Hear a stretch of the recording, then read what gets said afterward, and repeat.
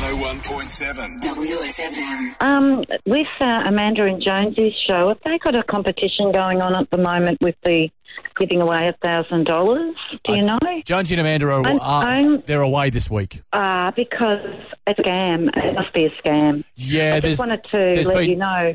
It was through something maybe that Amanda put up about the Chris Rock incident, the slapping incident and what we thought about that. On Facebook? Yeah. Okay, well, Amanda doesn't have a Facebook account, so that's a scam. Yes, people are falling for it. Don't fall for it, and if you see anything like that, let us know so we can report. 101.7 WSFM.